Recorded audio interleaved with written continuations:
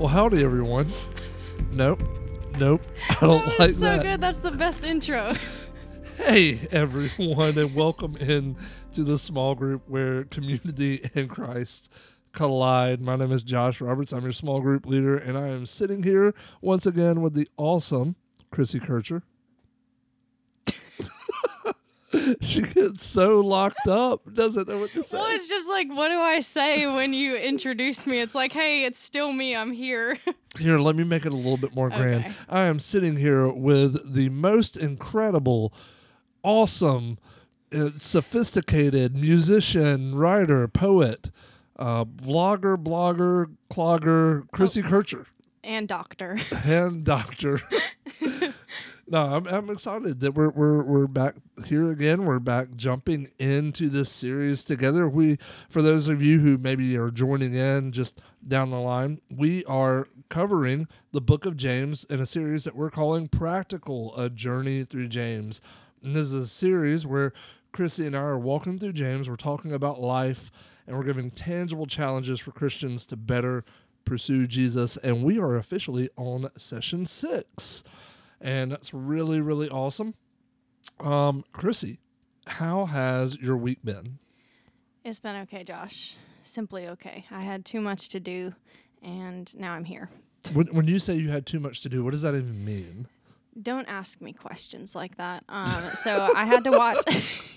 I had to watch some children on Tuesday and take them to soccer practice. I'm now a soccer mom. Nice. And one of them was struggling to kick the ball and run at the same time, but I did it with him, and now he's pretty good he's going to be in the Olympics. I don't think that soccer is a part of the Olympics, but that happened. I don't think it is. Wednesday, we started our youth group at my church. Wednesday. Yeah. So how did that go? It went really good. We played. I smoked some kids in Foursquare, so that went well. Awesome. Yep. And then on Thursday, band practice. Friday, I was studying some stuff, and then Saturday, all day, I was at an ultimate frisbee tournament. Now, also with the ultimate frisbee tournament, you guys, you got third. Yeah, third place. Woo! The first shall be last, and the last shall be first. So, like, how many teams competed? 6. Why did you have to ask me? We were so proud. But hold up, it's a tournament, so it's not like it's not casual. These people are getting out there and going all at it. Yeah, they're like diving into the floor, face planting. It's very serious. Yeah, so I mean, it's not like, oh, well, you guys just are terrible. It's like I'd like to see you guys compete against like just your average team just running around Mobile. Yeah, so. I fought 7 people. I'm just kidding. I got multiple physical altercations. Yep. Well, that is awesome. It sounds like you had an incredible week. That is exciting to hear that your student ministry launched over at your church. Mm-hmm. Anytime you come into that mold, it's always new territory.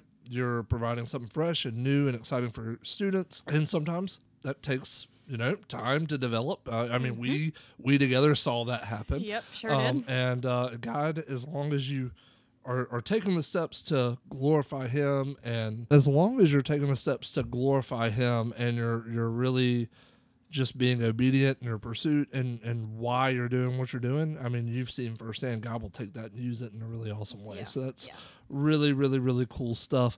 Well, we wanted to just chat a little bit before we jumped right into it, but let's jump into James. We're like not even halfway through chapter 1. Yeah.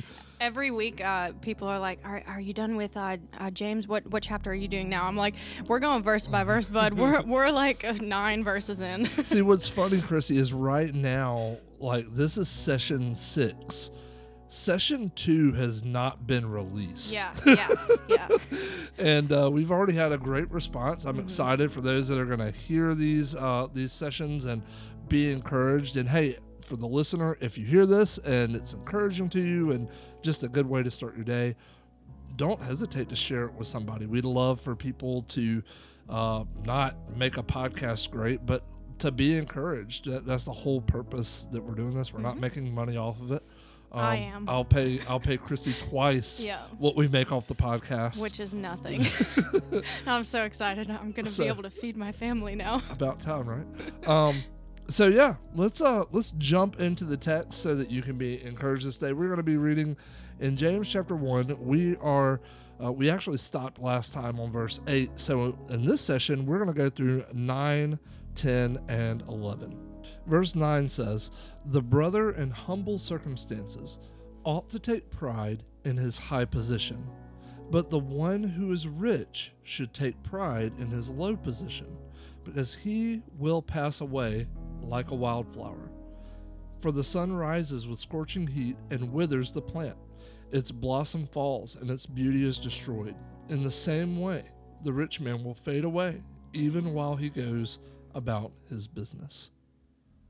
So, as we look at this text, we're seeing the topic of this being really, I think a good way to look at this is an attitude of perspective. Mm-hmm. How are we perceiving the things that we have and life in general? This is coming in a text where we've already talked in great deal about trials. And in this text, it's dealing with the position of the rich and the poor, those in humble circumstances and those in great circumstances. But it really is painting them in the same light with that mode of just perspective. James is still describing what it looks like for a believer to trust God. For the past 3 weeks, we've been talking about wisdom, and isn't that a great way of showing evidence of that wisdom based on our ability to change our perspective? Mm-hmm. George Bernard Shaw says 2 things define you: your patience when you have nothing, and your attitude when you have everything. Ooh, say that again. 2 things define you: your patience when you have nothing, and your attitude when you have everything.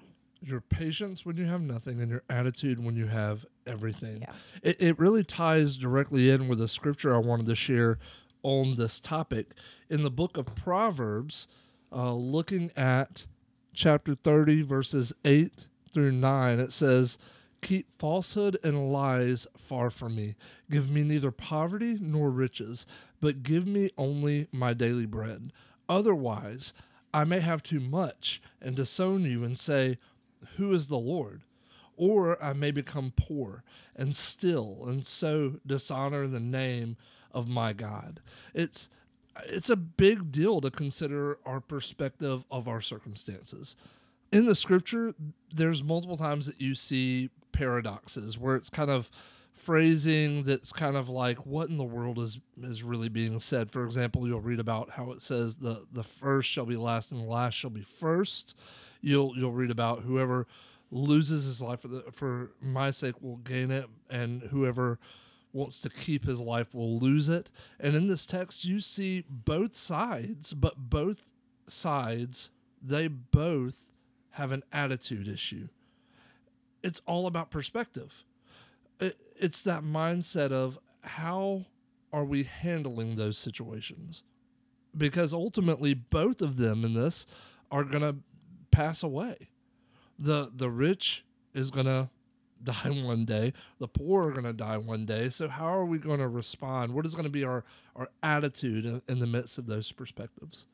Ephesians 2 starts talking about how we were dead in our trespasses and in our sins.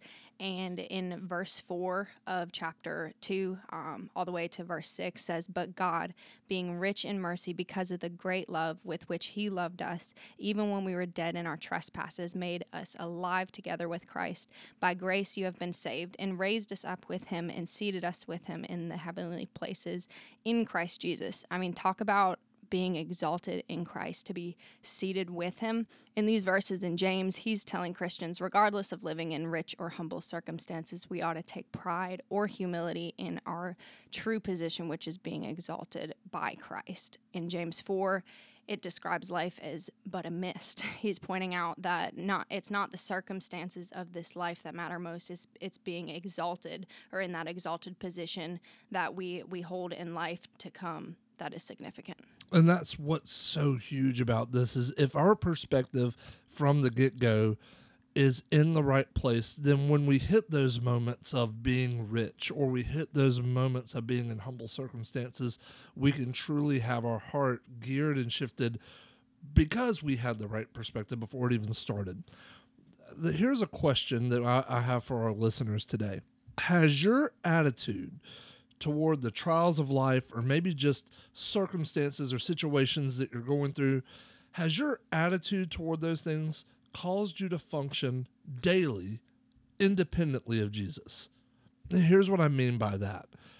I think sometimes in our faith, Chrissy, and I know this is me as well, I can get in that mode of just going on autopilot in my faith. Yeah.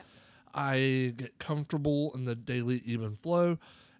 And because of that, there are many things that I face, and it's not an outward attitude of God, I know what better than you, or God, I don't need your help, I've got this. It's really genuinely not that. However, I get so in the flow of life sometimes that I'm not including God in all of the circumstances in order to keep my perspective locked on what I'm doing.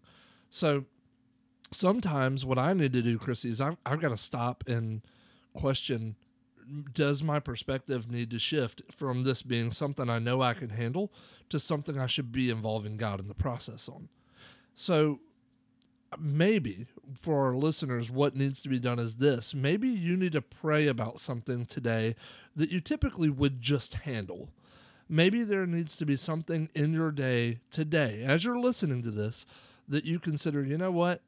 This is something I always take hold of. This is something I always do. Awesome. It's not saying that you're not capable. It's simply saying you are having the right perspective to say, I'm more capable when I'm doing this with him. Yeah. And I'm trusting God in the process. That's good. So we encourage you today, do just that. Find something that you typically would take in your own hands, let go, and say, God, I want to do this with you. Trust him in the process. Allow him to shift your perspective.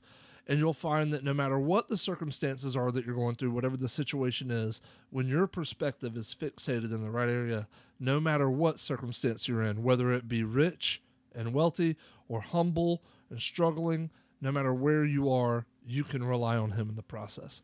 Let's pray, and we'll close this session out. So, God, I thank you so much for your word and for this truth. God, I thank you so much that you give us wisdom and that you empower us to activate that wisdom with you, Father, that we don't take things into our own hands, that we can trust you, that we can lean into you, and that you will bless the process. So, Father, I pray right now for those that are listening, I pray that they would act in obedience and that they would have a perspective shift, that they would trust you in the process, that they would relinquish their control, knowing that with you, things are so much better. And I pray that you would bless. I pray that they would encounter you in a special way because of their obedience, and that you would be glorified. God, we love you. We praise you. It's in your son's name. Amen.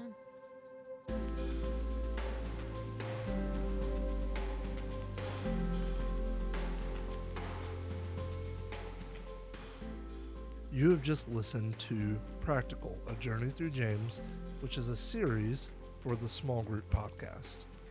The series features Chrissy Kircher, author of Even in the Valley, and writer for ICameToWorship.com.